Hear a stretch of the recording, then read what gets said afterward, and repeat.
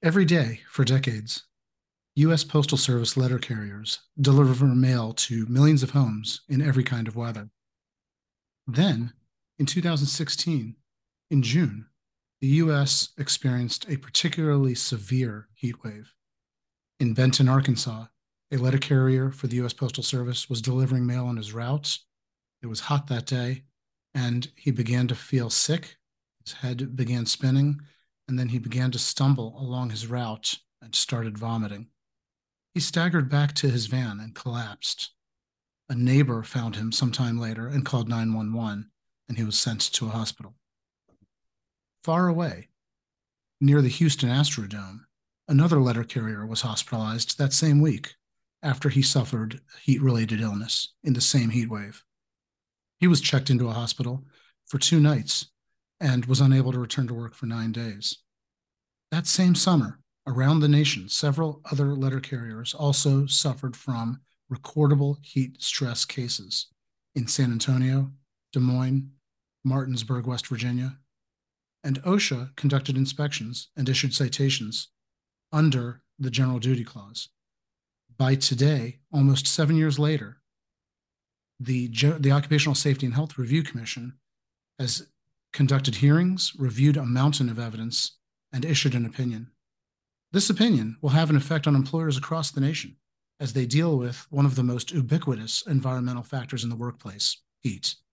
I'm Manesh Rath, and this will be the topic of our discussion today, March 22nd, 2023, on the OSHA 3030.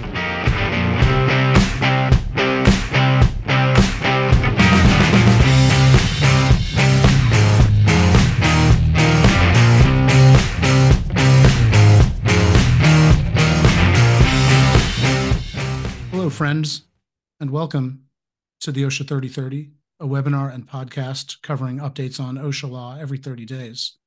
We've been doing this program for almost 10 years, and there are over 100 episodes on our website, so please check them out. Every month, we republish this webinar as a podcast and on YouTube, so just search on either OSHA 3030 or Manesh Rath, and you'll find them. This program is complimentary to clients and friends of Keller and Heckman, and the only thing we ask in return is when you receive an email inviting you to the next month's program to please forward it on to at least 3 colleagues in your Office of General Counsel or your safety and health professionals at your organization. As I said, I'm Manesh Rath. I'm an attorney at the law firm Keller and Heckman here in Washington, D.C. And I'm grateful because today I'm joined by my dear friend and colleague, Taylor Johnson, one of the stars of our OSHA law practice here at Keller and Heckman.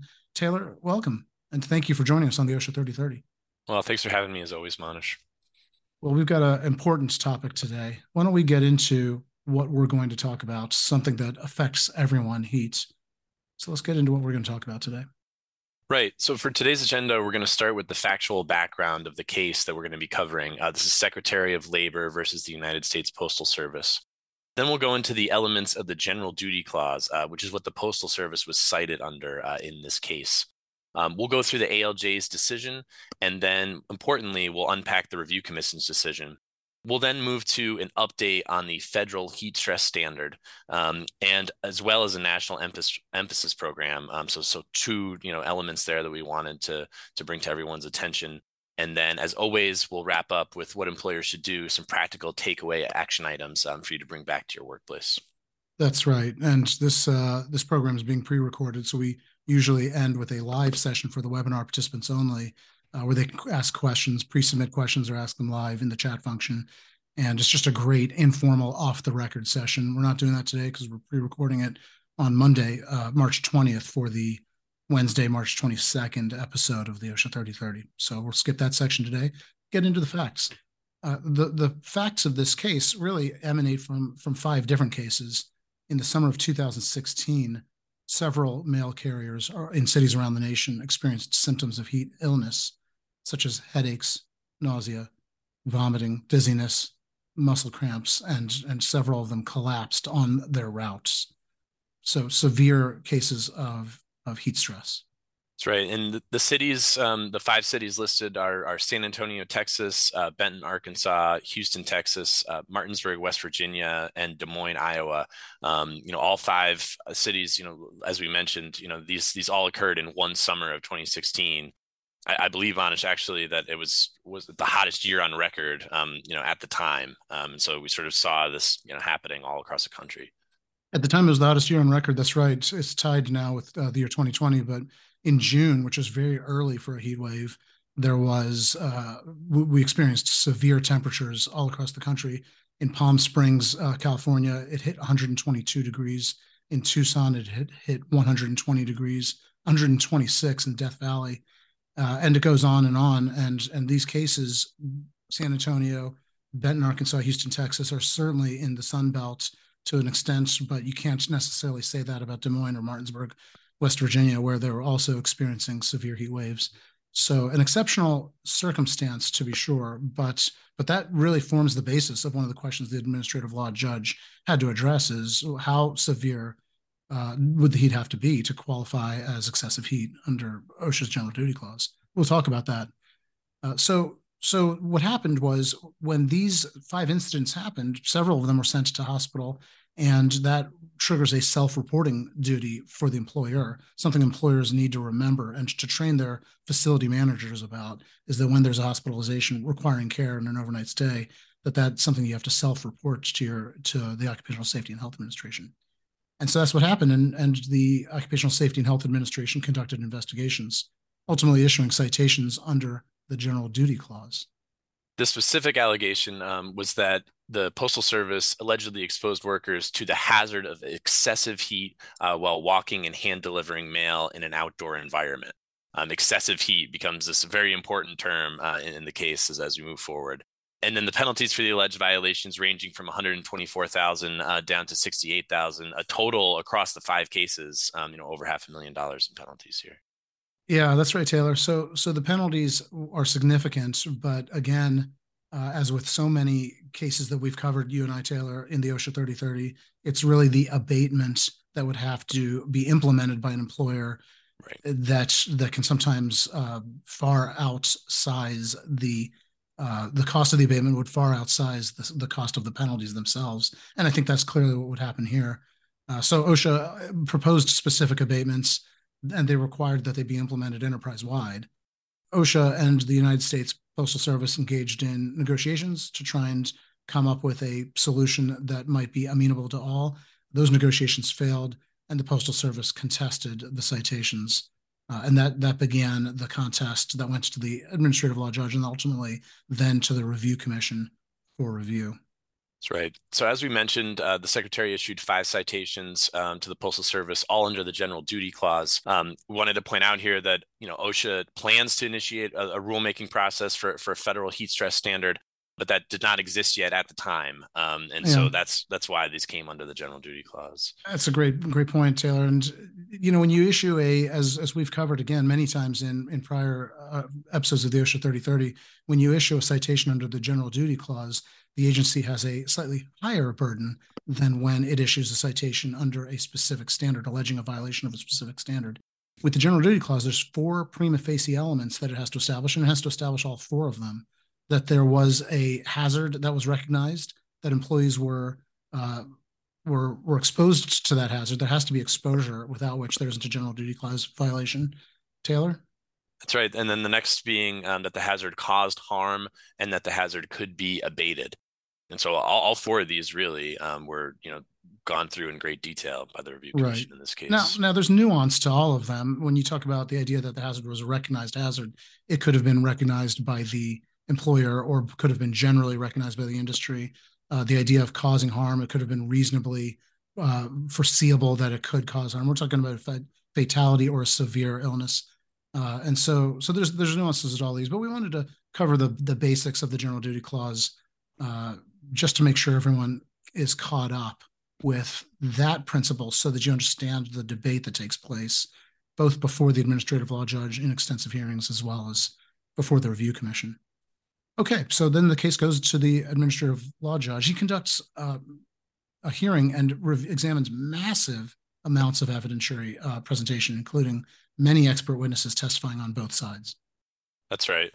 Eventually issues 5 separate decisions. The key point here being that all 5 citations were vacated by the ALJ on the basis that OSHA presented insufficient evidence as to how to define the amount of heat exposure that qualifies as a recognized hazard. And this is really one of the points that the Review Commission goes into great detail on. OSHA's expert opinions, according to the ALJ, were based almost solely on this National Weather Service chart that in the ALJ's opinion did not have a scientific basis. That's gone through, like I said, in great detail by the Review Commission. Yeah, it's a good point, Taylor. I mean, when you look at the National Weather Service chart, it looks like it gives clarity, but the question that the parties examined before the administrative law judges, what was the evidence that the National Weather Service used to develop the thresholds or the sort of stoichiometric boundaries between one level of a heat index and another, and where it described a red zone of extreme danger, where it described what was the threshold and why, what evidence supported the threshold for the orange zone of danger, et cetera, extreme caution and caution. And so the administrative law judge found that OSHA had presented very poor evidence to support the National Weather Service's heat index chart. And for a while, this case stood for the proposition that the National Weather Service chart should not be used to determine, either by the agency when issuing general duty clause citations or by employers when promulgating their own internal heat stress management plans, and should not be used as sort of the sole method by which these kind of external forces are measured upon an employee or a worker. So I think that that's one of the important takeaways, is that the National Weather Service chart was maybe discredited, or at least found to be based on insufficient evidence. And then the Review Commission reviewed this case again more recently. Right. And that's one of the issues that they took up. Yeah. And certainly very important for OSHA. We get into the later we get into the national emphasis program on heat, but the National Weather Service, chart is one of the one of the bases that OSHA uses in its national emphasis program for conducting inspections. So there was definitely sort of a cause for concern when its scientific credibility was brought into question. Right. Whereas other regulatory paradigms don't, like California's, for instance. The other issue that they addressed is the question of whether or not there exists a feasible means to abate the alleged hazard. And by feasible, the courts have always parsed that out into technically feasible or technologically feasible and economically feasible. And so OSHA would have been required to present evidence that there was some technical and economically feasible means of addressing what it alleged to be general duty clause hazard for excessive heat. So then the case, after the ALJ vacates these citations, it goes up to the Review Commission to review, and they just issued their decision recently. That's right. They consolidated forward the 5 cases and vacated all 4 citations. The key point of disagreement between the Review Commission and the ALJ is that the commission found that the secretary did prove the existence of a hazard. But Manesh, they ended up agreeing with the ALJ with respect to the feasible and effective means of abatement. Right. What they didn't say was that OSHA had established that there was a hazard by use of the National Weather Service chart. What they said was, well, when you look at all the expert testimony, the experts didn't rely solely on the NWS chart.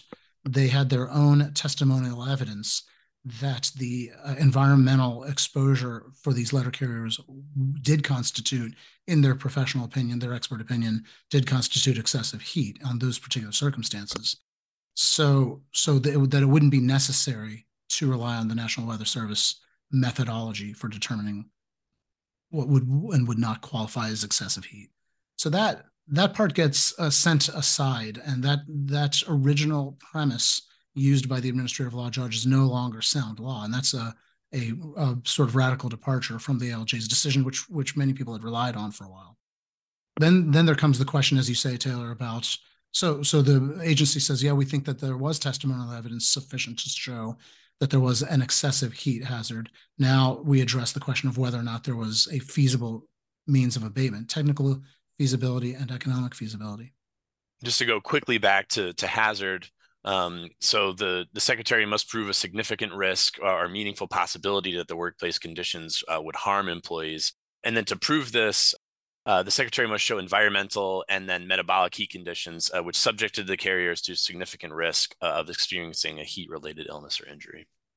Yeah, there's a lot of factors that go into why most people in a given set of circumstances don't feel the effects of heat stress, and then some people do. And the heat, the temperature itself is one of many factors. The humidity or the heat index, the acclimatization of the worker to working in heat, the amount of work being performed, clothing, uh, dehydration or hydration, and general physical conditioning of a worker all are confounding variables when trying to determine what is an in excess level of heat load for that worker, as well as, of course, time, which I forgot, the time of exposure or duration of exposure. As you mentioned, with respect to the National Weather Service chart, the review commission finds that OSHA experts consulted the chart, but did not exclusively rely on it. It was kind of cut under one of the ALJ's, key points. And then we end up concluding, the review commission does, that the witnesses did support a finding that environmental and metabolic heat conditions were present, that were present, were hazardous. So that, sort of first box of the general duty clause, then the review commission says that the secretary met the burden there. Yeah, based on expert witness testimony. So then they have to address the question of feasibility. The agency tried to establish that there were many means of abating the hazard, including training workers and supervisors. But then they listed a catalog of other means by which the Postal Service could have abated the hazard of excessive heat exposure. That's right. And so eventually the review commission finds that the secretary did not establish this economic feasibility threshold, sort of rejected OSHA's reliance on the Postal Service's cost estimates because the estimates are not reflective of proposed abatement measures. There was also a problem with the Postal Service putting on this evidence that it was facing a looming financial crisis. OSHA starts to get into these arguments, essentially saying that because the Postal Service is a quasi-government agency, it's too big to fail. But the Review Commission didn't agree with that point.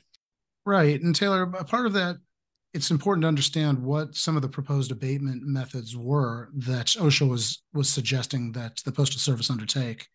One, for example, would have been implementing breaks, periodic breaks, instead of 5-minute breaks, maybe expanding them to 15-minute breaks. One might have been that they hire more letter carriers and shorten the routes, thereby shortening the exposure time. Another was air-conditioned vehicles for every letter carrier. Right now, all or almost all of the letter carrier, I should say almost all of the letter carrier vehicles are open vehicles so that letter carriers can come in and out of the vehicle quickly, which would shorten their overall shift theoretically. And that the number of times, the frequency with which, and the duration of which the door has to be open would render air conditioning theoretically ineffective to cooling the interior of the cabin anyways. So there were a lot of proposals that OSHA came up with, and there were a lot of logistical reasons that the Postal Service explained why these wouldn't work. They started with an explanation of the process that the mail goes through when it arrives at a station, gets sorted, and then collected by the carrier and put in order of his route, and then he goes on his route or she goes on her route and does the delivery. And they pointed out that a lot of the proposed changes that OSHA was suggesting or ordering as abatement were infeasible because the time it takes for that mail to go through that process would have been disrupted, and that the disruption is a multiplier as you go down the line in that process. So a small change to the carefully orchestrated process for how mail gets delivered, routed, distributed, and then sorted and then delivered would have what they referred to as a bullwhip effect down at the end of the line, that a few minutes here and there periodically would result in 15, 20, 30 minutes or hours longer on every letter carrier's route. And again, the bullwhip effect theoretically would apply when you look at the large size of the fleet. A small change to a vehicle would lead to a large cost impact across the entire fleet. This was a nationwide abatement. But at any rate, there are logistical problems like the one I described with the vehicles, where you simply can't air condition them, and then leave the door open and closed constantly as a letter carrier entered and exited, sufficient to deliver the mail. And there's at least two types of letter carrier: one who's getting in and out of his vehicle to deliver door to door, and then one on, like, for example, rural routes where they drive up to the mailbox and their window is always open so that they can just reach out and put mail in the mailbox, and air conditioning is an insufficient sort of abatement in that kind of context. So a lot of logistical problems that the Postal Service put tremendous amount of evidence into debunking OSHA's suggestions. Ultimately, as you say, Taylor, it came to the question when you look at large-scale abatements like air conditioning of vehicles as to whether the U.S. Postal Service had enough money to do so across its nationwide fleet, and pointed to the fact that as we speak, the Postal Service is running at a loss, and that large-scale, costly abatements like the ones OSHA was proposing would exacerbate those costs to the point where it may jeopardize the survivability of the Postal Service. Interestingly, OSHA's response was that the Postal Service is too big to fail. Congress is obliged to financially backstop the Postal Service, and so it couldn't fail, something that the Review Commission, as an argument, rejected. So it's a little bit on the economic feasibility. Also, just real quick on the effective means of abatement. One of the things that the Review Commission looked at was the Postal Service's existing emergency response plans and monitoring, and actually found that the measures that OSHA was suggesting with respect to those would not materially reduce the hazard beyond what the Postal Service already had in place. So that was one interesting finding as well in terms of the effective means of abatement. Right. Everything down to the training requirements that OSHA had ordered. They found that in that case, the training would not have materially affected safety, and that there was a training program. There was one instance where a manager had not been trained, but overall, the Postal Service had a training program, and any changes to it, OSHA couldn't establish that would have had an abatement-like effect. So the enormous amount of discussion on every single one of OSHA's suggestions, and ultimately the Review Commission found that there wasn't sufficient evidentiary support for it, or that there were good countervailing arguments by the Postal Service as to why they weren't feasible. Taylor, there was one interesting footnote in the opinion. Yeah. So a footnote by Commissioner Lehau, stating that just this term excessive heat is vague, and that the lack of clarity makes it difficult for employers to know what heat conditions moving forward the Secretary will treat as excessive heat. So I think essentially saying that that this is what excessive heat looked like in this particular instance, but that moving forward is still a little bit unclear for the employer community.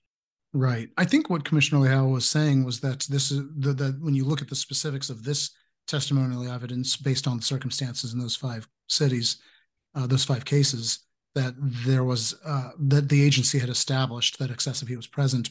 OSHA would have to present that particularized evidentiary basis for asserting that there was excessive heat in each case, because that's required under the General Duty Clause. Given that it's not generally recognized as to what is and is not excessive heat, in light of all the confounding factors like hydration, conditioning, acclimatization, etc., and the workload itself. And so that now presents the state of the law with respect to use of the General Duty Clause in heat stress cases. The commissioner did note in that same footnote that she was aware that OSHA had announced its intent to engage in rulemaking. So it's perhaps possible that one day very soon we will have a brand new OSHA standard that is specific to heat stress.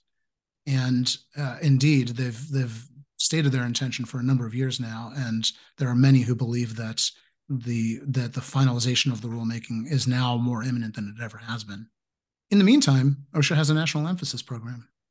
That's right. So National Emphasis Program for outdoor and indoor heat related hazards. This has been in effect since April 8th of 2022 and will continue for at least the next 2 years until April of 2025. Various elements to this National Emphasis Program, including targeting high-risk industries, setting up neutral and objective selection criteria for conducting inspections, and a few more, Manesh, as well. Yeah, it describes how OSHA should select facilities to conduct a heat stress or inspection, and it points to the 70 odd industries that it considers to be high risk, and as you pointed out, construction and agriculture clearly. But it also points to the use of complaints, site-specific targeting, and fatalities or catastrophes-based inspections to tie in to their national emphasis program on heat as well. And on those occasions, to conduct heat-related inquiries with respect to their national emphasis program at that establishment that they may have been brought into for associated or other reasons. Right. And then, pre-planned inspections of these high-risk industries, as well as when a heat priority day, which is when the heat index is expected to be 80 degrees or higher, or when the National Weather Service has announced a heat warning or advisory for that local area, inspections triggered based on those conditions. Yeah. And some of the questions you can expect out of a national emphasis program based inquiry by the inspector would be to take a look at your OSHA 300 and to see what incidents you may have had with respect to a possible introduction of heat as an environmental stressor. They'll probably ask about training programs, and they'll ask about what protocols are being put into place to manage heat stress on high heat days. For example, breaks, the availability, the close proximity of water and shade for breaks. And I think that those will be the bases on which OSHA will determine whether or not to issue citations when conducting national emphasis program based inquiries in its inspections. You may also see their letters of inquiry ask those same questions to supply us data relating to your Form 300 or training or your protocols if you have written protocols. So keep an eye out for that. No, just a real quick update on the federal heat stress standard that we wanted to give. So really the update at this point is that it's still in a holding pattern. No decisions have been made by the agency on either the content or the timing for proposed rule. But there is an upcoming SBREFA review that should happen sometime this year. And then I think 7 states petitioned OSHA for an emergency heat danger rule in February of 2023. But a lot of just, kind of waiting at this point as to what could be, in this rule. Right. So we got about a minute left, Taylor. Let's talk about what employers should do in light of this recent and incredibly important review commission decision. I think the first thing to do is to take a look at each company should take a look at its own protocols for addressing high heat days. What is their plan of action, and is it written, and does it start with a hazard assessment? Absolutely. And then acclimatization programs for employees who are new to working in these warm environments, making sure that you're sort of slowly ramping them up. I think this is certainly one of the areas where we see the most heat related, injuries and illnesses with these new employees. Right. And to consider changing their shift times on high heat days is something that we've seen. We did an OSHA 3030 program where we brought in a safety and health professional who works in construction on the water, on construction docks and floating platforms. And they, on high heat days, start super early so that they can wrap up before the hottest hours of the day. Another thing that I think OSHA is going to be looking for during its inspections. Absolutely. And then as to when these inspections might occur, as we mentioned, with respect to the national emphasis program, certainly expect increased inspections on days when the heat index is above 80 degrees. Right. Finally, if any employer is faced with a general duty clause citation or even an inspection, then I think that it's important to examine what OSHA's ordering as an abatement, and I should say proposing as an abatement, because there is going to be a challenge for the agency up until a rule is promulgated and in effect under the general duty clause in establishing whether or not those proposed abatements are technically and economically feasible.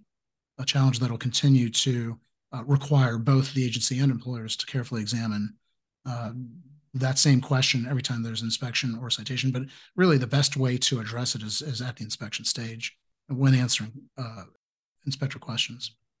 Well, Taylor, that's a wrap. 30 minutes of another OSHA 3030 episode.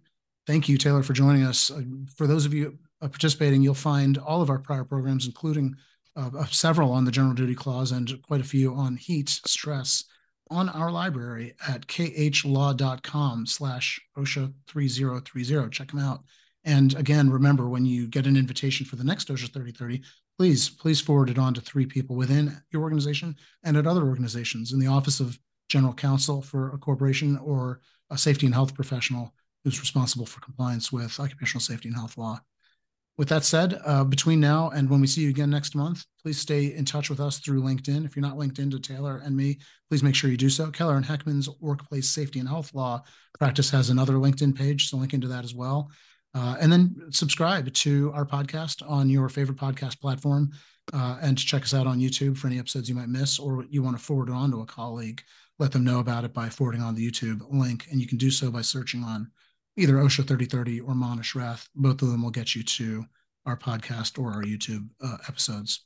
Our next episode, April 19th at 1 p.m. Eastern, always on a Wednesday, always at 1 p.m. Eastern. And when you get that invitation, please forward it on. We will look forward to seeing you then. Our sister programs, the TSCA 3030 and REACH 3030, are scheduled for April 12th, 2023. If your organization is responsible for compliance under those regulatory schema, please make sure you check out those programs. Well, that's it for this month's OSHA 3030. On behalf of Keller and Heckman, my colleague Taylor Johnson, and myself, I'm going to thank all of you for participating, and we look forward to seeing you again next month at the next episode of the OSHA 3030. And until then, stay safe.